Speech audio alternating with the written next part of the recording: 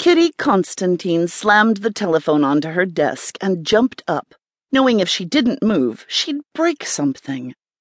She crossed the wide expanse of her office to stand and look out the floor-to-ceiling window, hugging her arms tightly to herself.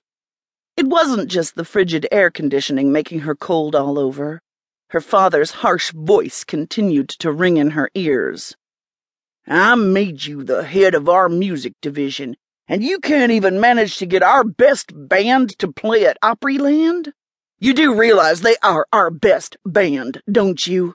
You do realize how much it would mean to have one of our bands headlining at Opryland, don't you? Or do you?" "Of course I know what it would mean. I signed the Four Saints, didn't I? It was one of my people who found them.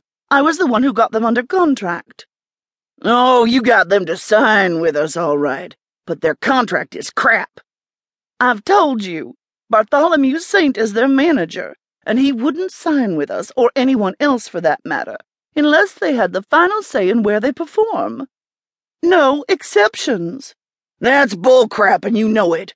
Anyone with balls, and I'm told you're supposed to have steel ones, could have brought them around. Why, if your brother was still here—" "Well, he's not." Silence. Then, "Get those Saint boys to sign an Opryland contract, or you might not be here much longer either." "Bart Saint is coming in this afternoon to talk to me. I'll do what I can." "You'd better get it done no matter what it takes.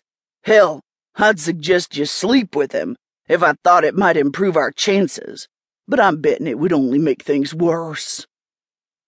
On that scathing note, he'd hung up, leaving Kitty trembling with emotions she couldn't even identify.